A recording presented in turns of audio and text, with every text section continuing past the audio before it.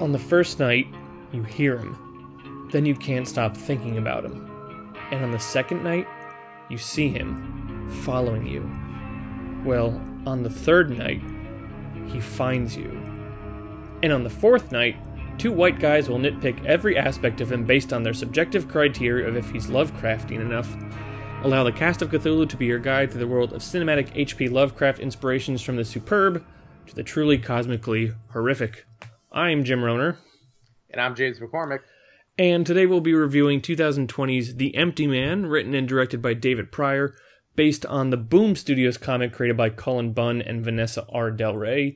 And this episode was, or I should say this movie for this episode was actually recommended by a listener, Linus Fitness Center, which his name does sound like he is actually a health club or a chain of gyms, but Linus Fitness Center is an actual person and a musician as well. So thank you, Linus, for listening, and thank you for your suggestion and contribution. And we would like to remind listeners all the time that if you are tuned into the H.P. Lovecraft Historical Society Facebook page, and there are always people sharing stuff, hey, have you seen this? Have you looked into that? We encourage you to do that because we're just two guys.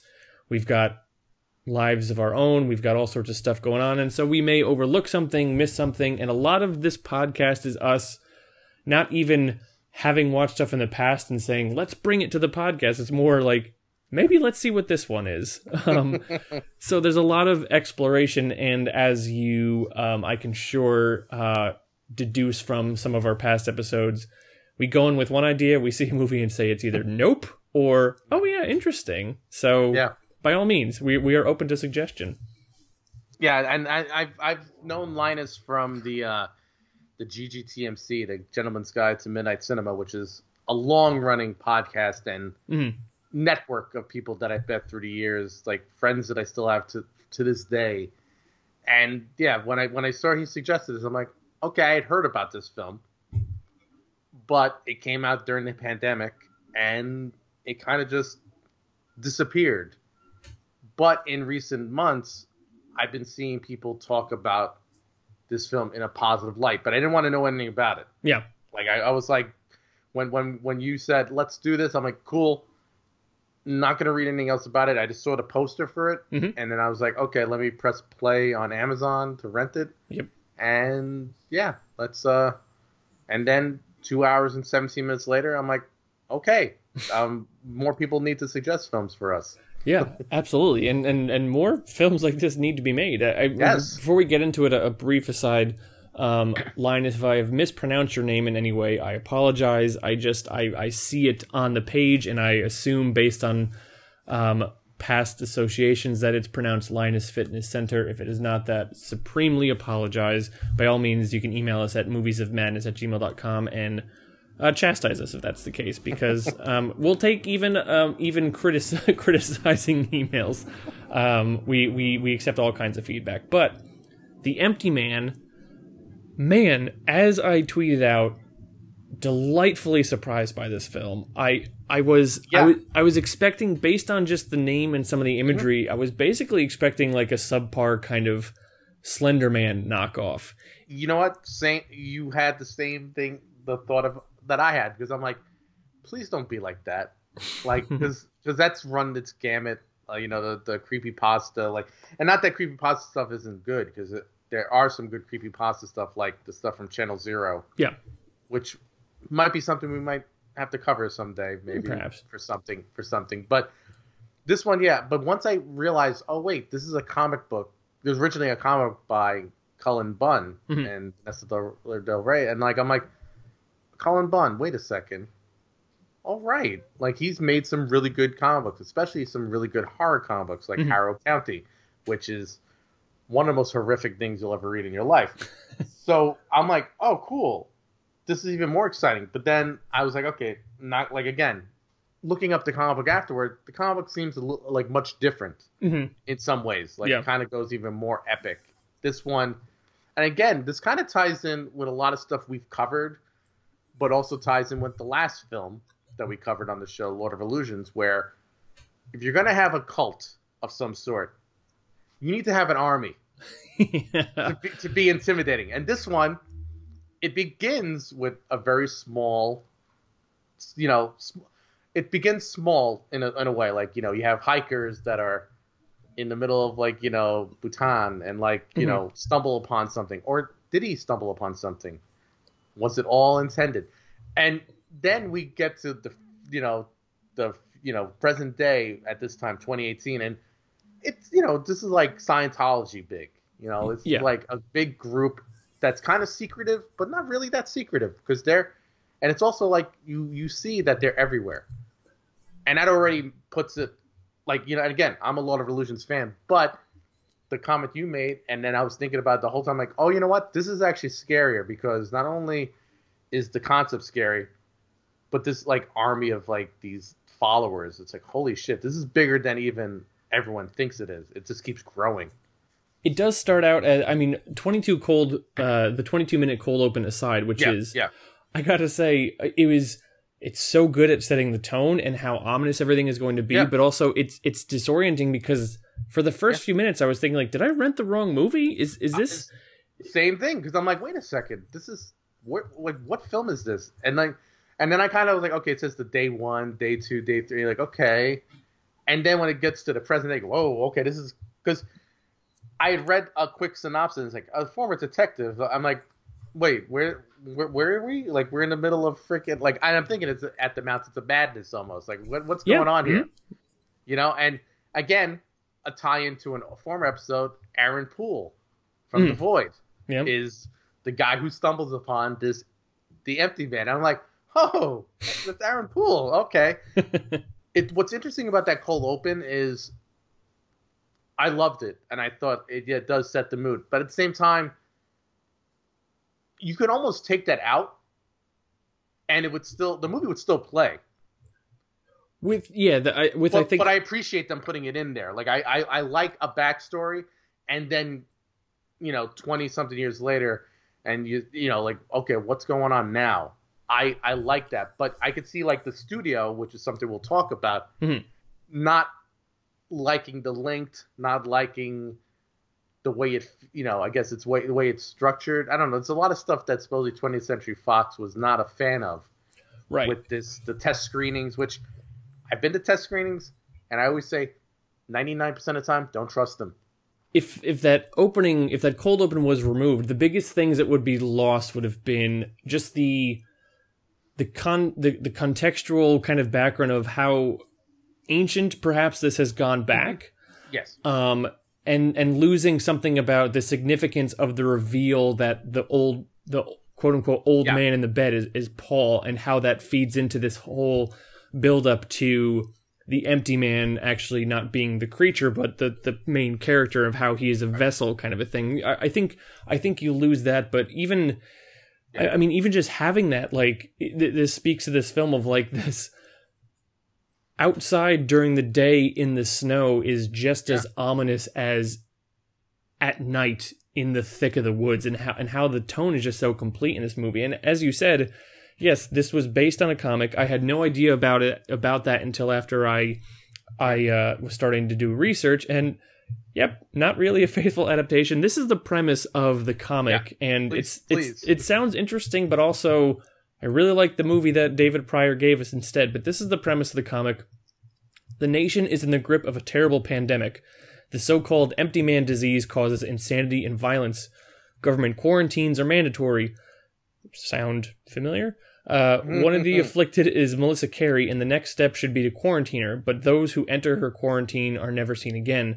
Melinda's family won't let that happen. All they have to do is care for her, keep her worsening condition a secret, and they'll do anything, trust anyone to keep her safe. And, I mean, so, like, it sounds like sort of this almost kind of, not post-apocalyptic world, but, like, mid-pandemic World War Z kind of a thing, where what David Pryor did this is how it now, the film more emulates or mimics sort of that Lovecraftian journey of something which starts small and intimate, and a person being invited into a larger world of something, just realizing how even their own existence, there's so much more to it than they even realize, and it's a horrifying revelation of who he is or what he is connected to, and the forces that have brought him to that point. I like that a lot.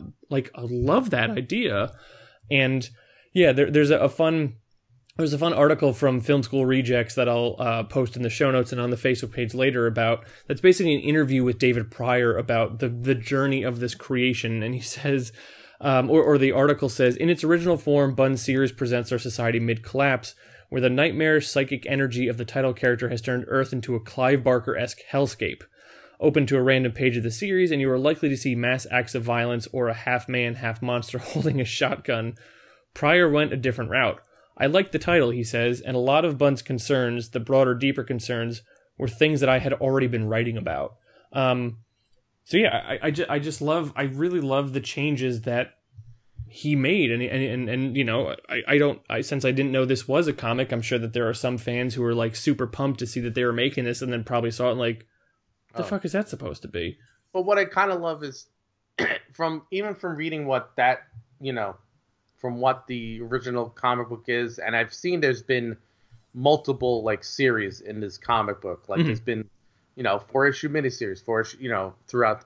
It almost feels like this is like takes place in the same world, but this is almost like a prequel to like that comic book. Yeah, this seems like it's the beginning of this plague, this disease that like started 23 years before, and has slowly become stronger and stronger, and now by the end of this film, it's actually come to fruition. Now it's like even stronger than it was the 23 years before. Like they've actually created something from what I gathered. They created this new being to house the Empty Man.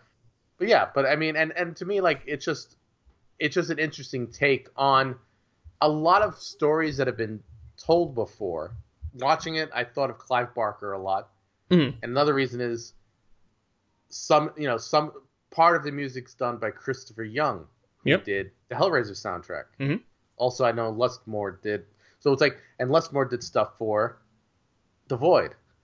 So it's almost like this synthy, like it's weird, like a lot of connections. Lustmore also did the score for First Reformed, which is super interesting because of just, I mean, because the score from First Reformed too was so evocative and also dark, but also hearkened or helped supplement Ethan Hawke's mood, his journey, and just like his looking for something beyond himself.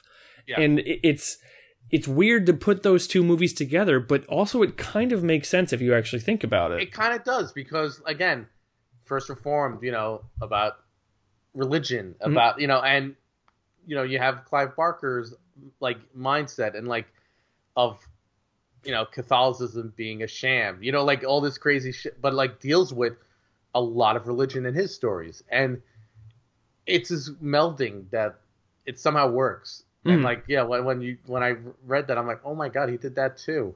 And it speaks to what Pryor was doing and how effective he was. Because as we both, you know, agreed on, we were expecting kind of a knockoff of a Slender Man story, in the sense of, okay, there's stories about this creature, there's some investigation, you learn more about the backstory of this creature and a little bit of its mythology, and then it's like this kind of, you would assume a paint-by-number boogeyman kind of thing, where at the end, the ultimate confrontation is with this creature. So whether it's Slender Man or the Bye-Bye Man or whatever.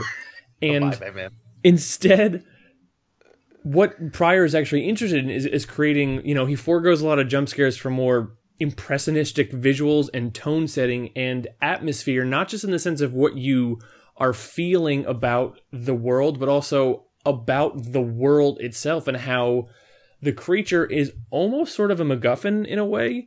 Kind of, yeah. You know, to kind of, because it is just one element of this larger existentially horrific reality of this man. And I will quote from, this is the review from The Empty Man on RogerEbert.com. And also, this seems to be already, despite the fact that it hasn't been, you know, it was only released late in 2020, it's already kind of divisive in the sense of some critics are like, this movie sucks, and then already there's a cult following. But yeah, I will link to this article also in the show notes and in the Facebook page, but this is the quote.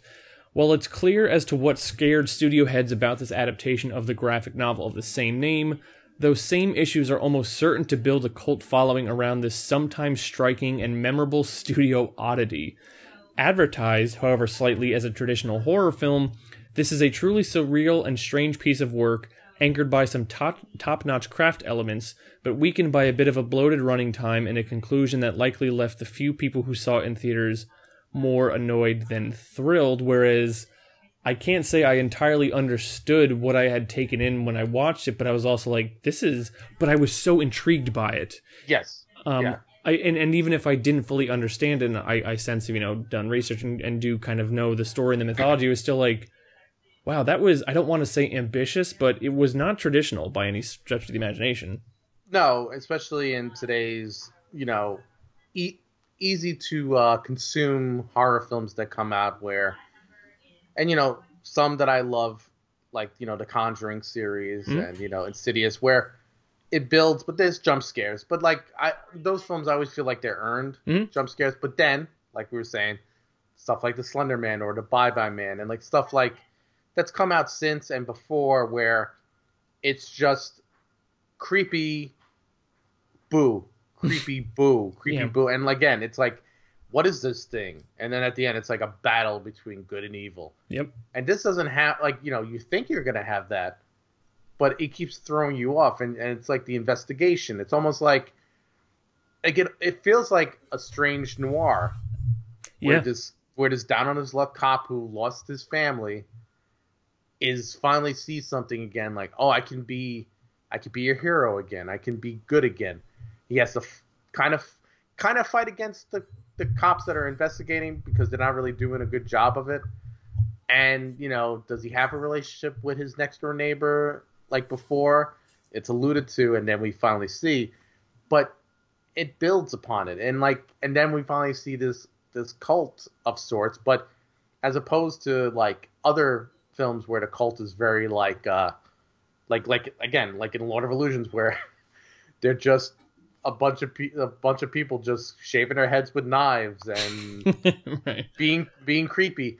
This is like well organized, and it's. We start out with this character, Jason, who is played by James Badge Dale, who I mostly knew him from The Departed. I guess he was on Rubicon as well, which was a show that I guess was short-lived, but some people seem to really like it. Talented guy, a lot more talented than you would assume from his, 5 minutes on screen in The Departed. But he's in the vein of Harry D'Amour from Lord of Illusions, where it's like, a man that you seem like he's a man of reason. He's going to step into this larger world, almost on a journey to sort of recapture his soul based on, what we assume or can maybe intimate happened to his wife and his son. And boy, does that not turn out to be the case. But yeah, there's not a whole lot of jump scares in this. I mean, there's a few, when the creature is like running at things, it's certainly sort of creepy, but instead there's just a lot of really evocative sequences and imagery. And the DP for this movie was a guy named Anastas Mikos, who done a whole bunch of stuff. One of the most, I'm going to put notable in air quotes here, at least high profile things, was he was the DP on Texas Chainsaw 3D, which was a terrible movie, but the cinematography was not a problem with that movie. The cinematography was one of the highlights. And just, man, when I was really kind of like, okay, I'm on board with this movie, was when he goes to investigate Camp Elsewhere and he stumbles upon that bonfire and those people just marching around the fire, and it's like, and then slowly, you see something shoot into the sky, and there's this weird cosmic element, and then all of a sudden they stop and they notice him, and he steps. And they step. And they move, and then it becomes a chase through the woods at night where there's lightning that are kind of, and I'm just like, okay, I am on board with whatever you are doing here. It made my skin crawl just watching, and I'm getting like goosebumps now just like recalling that sequence.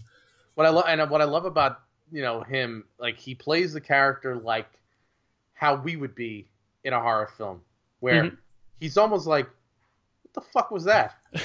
Like when he gets away, what the fuck was that? Because like, what am I even stumbling into? And every time something weird happens, I love his asides. Like when he talks to that one weird kid at the institute, and he asks, "Oh, do you know her?" No, I don't. And he walks away. And he's like, "Liar." Like, and it's stuff I've even said in real life where I'm just like, "Oh, you're lying to me," but I have to smile about it. Okay.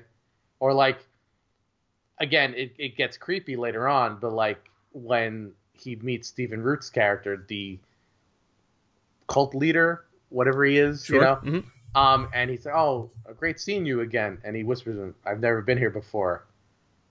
At first, I laugh because it's like, "Oh, okay," but then we see, "Oh, you look familiar," and then we see what it really is, and that's actually even creepier. But he's an antagonist or protagonist that is he's in reality, like he's based in reality, like in his head. But this film is all about what is real, what is reality. It's all in your head. So whatever it is, and like and that concept plays off really well in this film too. Like the whole time you're like, what is real? Like what is like, did that just happen? This is like a 2020 horror film, but it was filmed. This movie was done in 2017. Yeah. This was sitting on a freaking shelf for 3 years. Why is it like some of the best horror films that are ones that sit on shelves? Yeah, this is a movie that takes its time because it needs to establish a world for the effectiveness of when the hammer eventually falls. You're like, oh shit, okay. Yeah. And yeah, this was hearkening back to a previous episode we did of another underrated horror film, Underwater. Yes. This was one of the last films that Fox made before it was purchased by Disney. Right. And then was there were some poor test screenings. It was dumped into release in October 2020. And Pryor actually considers the version that was released to be just, a rough edit. So what was the movie that he really wanted to make? And yeah, I mean, we have espoused the values of Disney here as like what they're doing for interesting filmmaking, what they're doing for interesting filmmakers and giving opportunities and that kind of stuff. But also, yeah, they're also a brand or a company which puts out established brands, and they want franchises, and they want something to build upon. And Underwater and The Empty Man are original, not entirely easy classifiable genre films. So it's like, how are they going to market this? What are they supposed to do with this kind of movie? And yeah, it's a shame that it wasn't given more of a shake, because it's a very, very interesting and thought-provoking movie, and one which is a lot more interested in, not scaring you in the boo sense, but scaring you in the sense of like, your bones in your core shudder. Yeah. That and I even said that to Corinne this morning about before coming on, and not saying anything really about the film, but saying, yeah, this film actually creeped me out. And for me, a film to actually legit creep me out and like go, ooh, like feel that chill. You feel like your spine like crinkling. You're like, what the hell's going on? Am I dying here? Like what is going on? Is the Empty Man in me now? I don't know. But I mean, that's hard to do. And at the same time, it's sad because it doesn't happen often. It doesn't, and don't get me wrong, I like a good jump scare and I like a good gore fest. I like, but I feel bad that a film like this just gets dumped out. Just kind of, I mean, I'm also glad it got put out, because sometimes some films to this day that were made that I've seen in at film festivals have never come out. And you go, how is that even possible? Like when so much crap is churned out, even via streaming or straight to DVD or whatever you want to say. And you go, what is this crap? Like how did this even get released? It built, and everything is kind of this, smorgasbord of just dread of just the dread you feel because the whole time you're like, in my head at least, a film like this, there's not going to be a happy ending. The whole time I'm just like, there's no way it's going to be an easy cut and dry. Like, oh, okay, close the book on that one. Oh yeah, no, the whole time, but it gets worse. It actually is worse than what I thought it was going to be. And even the CGI stuff, like they do such a good job of how they stage it and cover it up. Because even in the snow, it's like kind of blinded and obscured, or in the dark tunnels with the flashing lights. Like it's efficiency of the use of effects. Or in a steam room. Yeah, that's true too. Yeah. Oh my god, that whole sequence is so creepy because you don't see anything except for like an eye and a hand and like. Well, ugh. And you mention how this film deals with reality, and we'll get to Stephen Root as Arthur Parsons in a little bit. But what's interesting about that steam room sequence, which I forgot about until right now, is like you see allegedly this creature stabbing her, but there's also a couple shots of her stabbing herself. And you do start to think, oh, is this just some sort of hysteria or madness or whatever? What are we actually dealing with here? Or when we see the other friends just hanging underneath the bridge. And it's like, okay, how does that even happen? Like, but again, it's all a ploy, like by this creature or this being or whatever you want to say it is. It basically, it's when it affects you, it basically makes you kill yourself in a way that is so like, not trivial, but it's like, oh, that's all it is. They killed themselves. David Pryor, I haven't seen any interviews of him saying, yes, I read Lovecraft and I wanted to do a Lovecraft. No, actually, notice he said a Clive Barker-esque. I get elements of Silent Hill in this movie too. Oh, like sure. The video game, especially when he's walking around these creepy areas underground this building, and you're like every time he goes to a different level, it's weirder. It's like a video game where he's like, at first it's all clean, it's all like pristine above. Then he goes to the next level. It's like, okay, it's like a little less people, but stuff is covered up with tarps. And then next level, it's like dirty, disgusting, like hell spawn area. It's like, wait, how did he get here? Yeah, and once again, what Pryor does so well is not explicitly spell out what is happening and why it's significant, but lays groundwork through people talking about these larger ideas that just kind of add a piece to a puzzle that eventually adds up. I mean, that's very, very much what happens in Lovecraft stories, where this protagonist comes across this villager who tells him, like, I heard all these stories about these things that used to happen, or have you heard about these cults that operate out sort of here? And it also, and then it unfolds into not the story kind of saying, like, here's how it all happens, although there is a sequence in the end where there's a little bit of the girl he was looking for. I've already forgotten her name. Was it Amanda? Amanda, yeah. Where she kind of spells it out for him specifically, but the world itself, we've already, like, that's just that's like the capstone, and then we get a larger sense of what this universe he was in. And what I love, another thing I love about this movie is how it sort of depicts a contemporary update on the Cthulhu cult. In the sense of, the Call of Cthulhu and a bunch of other stuff, there's these cultists kind of meeting far out into the woods at night, or in these abandoned, buildings or something. And you even see this in Lovecraftian video games and comics, where they're meeting in, like, derelict churches or abandoned buildings. And this, it's like, no, the cult is going to be front and center and a respectable organization, because, fuck, man, we've seen it. NXIVM was a cult that was out there. It had a leader, it had a hierarchy, it had curriculum, it had organization and training. Why can't the Cthulhu cult do that? And that's, like you said, it's the present day. You have to get with the times. So, like, back in the day, you didn't have networking, you didn't have social media, you didn't have all this stuff. You had to go hide in the woods and, like, kind of whisper in the dark with the under candlelight. But now, when they do go into the forest, it's like this group. It's this group that's marching, this army that's marching around this flame to bring something back. Even watching this, and us being smart guys, I think I still don't know if he actually existed. You know what I mean? Like, and I mean, I don't know if that's saying much, spoiler alert, but it's like a whole, it's a whole reveal of, like, was he just created for this cult? But then it's like like it plays weird because then like when he calls the mother, Mm-hmm. she doesn't even know who he is. Well, let's get into that, because that is an interesting yeah. question, and I certainly have an interpretation or an answer that makes sense to me, but maybe Right. It will not be as satisfying to you or listeners. But you know, we do have to talk a little bit about Arthur Parsons, Stephen Root, Yes, because please, yeah. Stephen Root, like he's in here for like 5 minutes, and he's great, as Stephen Root always is.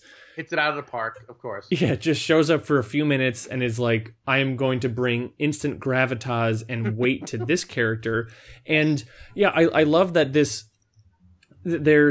I think there's something that this cult projects and what they actually mean. So they have this solipsism, you know, this kind of philosophy, which is like at its core speaks to the insignificance of the individual, like how we can't know anything beyond ourselves, you know, the impossibility of knowing what's outside existence. And what they project is more like, that's freeing because you don't have to be concerned by how to better yourself or what is more, you know, how can I get more stuff? But I think instead the seediness and the underbelly and the subtext of it is, as a cult does, break down your will and your identity to instead become part of a collective, which is going to feed a vile mission. For NXIVM, it was Keith Raniere and his goddamn, you know, sexual abuse cult. In this one, it's, you are nothing, you are insignificant, you're basically being bred to be a sacrifice for this, whatever this entity is they're trying to summon. And so, you know, Jason, he is not a person. He's a vessel. They say you were created 3 days prior to this. And this is how I don't want to say interpret it, but made sense of it. How I saw this is all these different manifestations of the empty man. Jason, I think, is now sort of like, they've been doing experiments on this, and Jason is the perfection of this experiment. He is the empty man that is going to finally bring about this entity. Yeah. Like, it's not just that we have been using people before in the past. We used Paul and Bhutan and this kind of thing. Yeah, we sent him out as an experiment, and it worked. Yes, but Paul was there in 1995. Yeah. Jason has now only been here for 3 days. Instead of using a vessel, we have created one. And he is now, like, with his fruition, like, congratulations, now the world is going to end, kind of thing. That's kind of how I made sense of this. So you know, you see it as all his memories are not real. Correct. Again, reality does not exist. I mean, I kind of saw it the same way, where it's a little confusing, but in a good way. Like I'm, you know, it's not like, oh, that doesn't make any sense. No, I mean, so you know what, they have really good cloning technology. Then we don't have to see that. It's just he was created. He's this thing, and like he was given these, basically the thing that she even, you know, Amanda says to him is, they instilled fear into him, into this vessel, and that's what's working. It's the fear, you know, because I think that's why Paul worked, because he was a former drug addict. He tried to kill himself multiple times. You can tell from his scars on his wrists. That's why he worked so well as a vessel, because he had fear. Yep. He had tried to kill himself. He didn't care about his life, but he was trying to be clean because of Pontifex. He was a clean person, but again, ultimately he was just chosen as a vessel. Go out there and find this thing. Well, because you know? they are human people which are trying to transmit or try to be vessels for this non-human thing. So instead of, why don't we use people, instead of, why don't we create instead the perfect vessel? And that's the horrific thing to me about this story, and about the most effective Lovecraft stories are, I mean, in the Call of Cthulhu, you had a bunch of these characters who were like, around a certain event happened, like I just kept having these dreams that were telling me about what was going to happen. And there is, as the name implies, like a calling. And for Jason, it's not that he was on a mission to discover something. He was being drawn to that. That was his purpose. It wasn't as though, like, I am going to go out on my own and discover what's happening. It's like, no, we created you to go from point A to point B. This is not a perfect equivalency. We wrote the story. We wrote the script. Yeah. For that, and we wrote the script for you. And at the end, like, you know, we see that he does accept it. Yeah. Well, you know, he knows now. He has the paperwork on him. He's fully possessed by this thing to the point that he murders the old vessel in Paul, and everyone bows down like, "Yep, you are it now." Which is creepier because and that's another sequence I want to talk about before he sees Amanda again, and he's talking to the nurse. Mm-hmm. And that scene works so well because at first the nurse is like any nurse at a hospital. It's like, I can't give you that information. But then it's like turns on a dime. It like almost like she gets possessed to say exactly what she has to say to him to continue the story. And I kind of love that. That's like such a weird scene where she just gives. It's almost like he's like looking at her like, you're giving me like all the information. That's kind of weird. Well, I didn't expect that. I mean, she was probably supposed to give him all the information. Again, we see the whole doctor and nurse staff is part of this cult. The final question I wanted to ask about this movie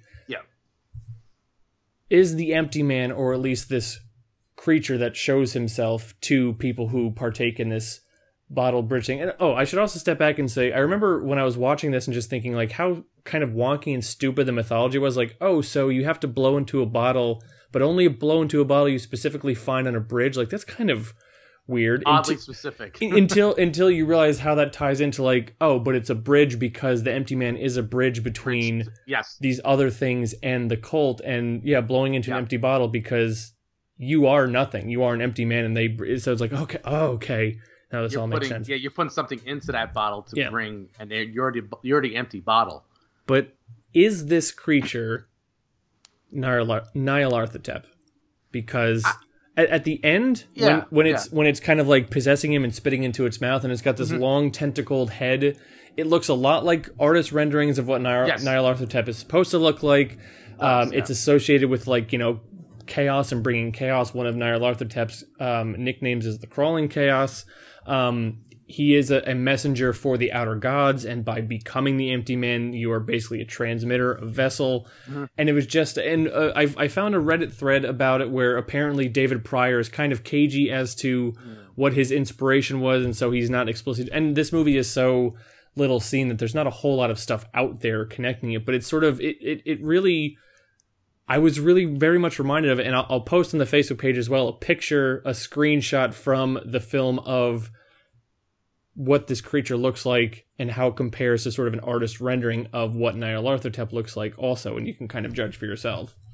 I think I mean, if not intentional, it's an homage to that, you know, because again, it's a vessel, it's to spread chaos. It's to spread insanity of some sort, of this collective legion, you know, like of this thought of everyone together just bringing upon destruction ultimately. So I think so, especially like the one, and again, doesn't like hit you over the head with the tentacle. It's just one like quick shot of a tentacle. Like, okay, this thing is more than just a man in like a cloak.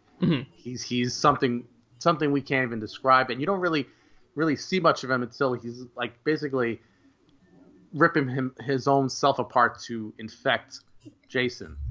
To basically be inside him, to go, okay, now you know the way. Now you are one with me, so we can bring upon what has always supposed to been, which is again the whole and it almost feels like it's like a prequel to what the comic book was, where this is going on now. Like now, like this chaos is spread, and now it's like become a disease. It's a downer ending, but I like downer endings, and I'm like, good. This is, you know, ultimately the bad guys win. They got what they needed. They got what they wanted. And one little fun bit of trivia too from IMDb. This cult is called the Pontifex Institute or the Pontifex Society. And they say the word pontifex is a word used to refer to a high order of priests in Rome. It can also be literally translated to mean bridge maker or a man who negotiates with God. The Pontifex Institute in the film echoes these motifs. They act as priests who call the Empty Man. They build a legend of the Empty Man around bridges, and they receive messages from the Empty Man like he is a god, which is, once again, there was thought that was put into this world, and and maybe I mean, I'm sure maybe that probably comes from the comic first and foremost, but I just appreciate that even if that's the case, Pryor's like, this is a good bit. I'm going to take this and I'm going to add some subtleties to it to create my world, that was great. I love that. Well, and there's other little things that, like, when I watched it, I thought I saw something, and I was like, no, that couldn't be what I thought it was. And then reading the trivia on IMDb, when he first goes to the Pontifex Institute, and there's a shot of a painting in the background, and it's of a cabin in the snow. And it's the same cabin that the four hikers go to. So, again, that's like great production design. We know some people will notice that. It'll see it in the corner of your eye going, wait a second, did I just see what I thought I saw? And, like, little things like that I love. Like give me that care. Give me that, like, passion of making it, like, yes, it's a horror film, but, like, build this world without, like, having to be like, oh, here's the steps. No, they give it to you a little bit at a time. Like, they don't spoon feed you, but they give you little, like, you know, snacks of it. Like, okay, I like that. Oh, did I see that? Or what does that word mean? Like, they put a lot of care and thought into this, and I appreciate that more than anything. But yeah, the Empty Man, check it out. Suffice it to say, I think Dan Pryor's a guy, like, let's keep an eye on what he does in the future, because 100%. Yeah. This was super effective, and I would love to see what what kind of work he can do with a studio or distributor, which really supports him and really kind of presses for what he's going to do. But this has been the Cast of Cthulhu. You can email us at moviesofmadness@gmail.com. We are on Twitter at Cast Cthulhu and on Facebook at Cthulhu Cast. I am Nolan Fixes Teeth. James is Fistful of Media on Twitter, and you can catch up on back episodes for us at castofcthulhu.podbean.com, as well as all your favorite podcast providers and battleshippretension.com as well. We finally have a plan for what's coming next. It only took us too long. And a plan for June, but we'll get to that in a little bit. But next week, and it is actually next week this time, because as we said in the last episode, we're doing back-to-back because of our poor planning. But next week, we are going to tackle Tobe Hooper's Life Force from 1985. Another suggestion, but a suggestion that came from the guest, or I should say a guest. I recently tweeted out that I was part of the Pod and the Pendulums read-through of Cary Fukunaga's unproduced It script. It was a wonderful time. It's not released just yet. When it is, I will certainly post it for you, but met a lot of cool people there, including Jay Allery, who is an assistant editor and contributor to Grumpire and a columnist at Daily Grindhouse. So he really wanted to talk about Tobe Hooper's Life Force. So that is what we're going to be talking about. I've never seen it before. So James, what can we expect from Tobe Hooper's Life Force? Okay, let me think. How to in a few words or less. Space vampires. Yes. Lots of female nudity. Mm-hmm. I mean, lots of female nudity. Like, lots. Like, Matilda May, who's the main space vampire, is naked probably like 95% of this film. And some really cool special effects. And, Patrick Stewart with hair. Oh, Patrick Stewart, okay. That's all I'll say. I'm not going to say anything else about Patrick Stewart because he has one of the greatest scenes in the film, but not gonna disclose what that is, because once you see it, you'll know what it is. Yeah, okay, so listen, I'm a Tobe Hooper fan. I love the Texas Chainsaw Massacre. A fan of the sequel as well, and Funhouse is also a quite an overlooked, underrated kind of horror film. But I don't know. When it was suggested, I was like, is Tobe Hooper really doing a Lovecraftian film? But that's what Jay wanted to do, so we're going to do Life Force next week. So, yeah, thanks for listening to this episode. Be sure to tune in next time where we'll be talking about Tobe Hooper's Life Force with Jay. And in the meantime, we'll be waiting and dreaming with Dead Cthulhu in his house in R'lyeh.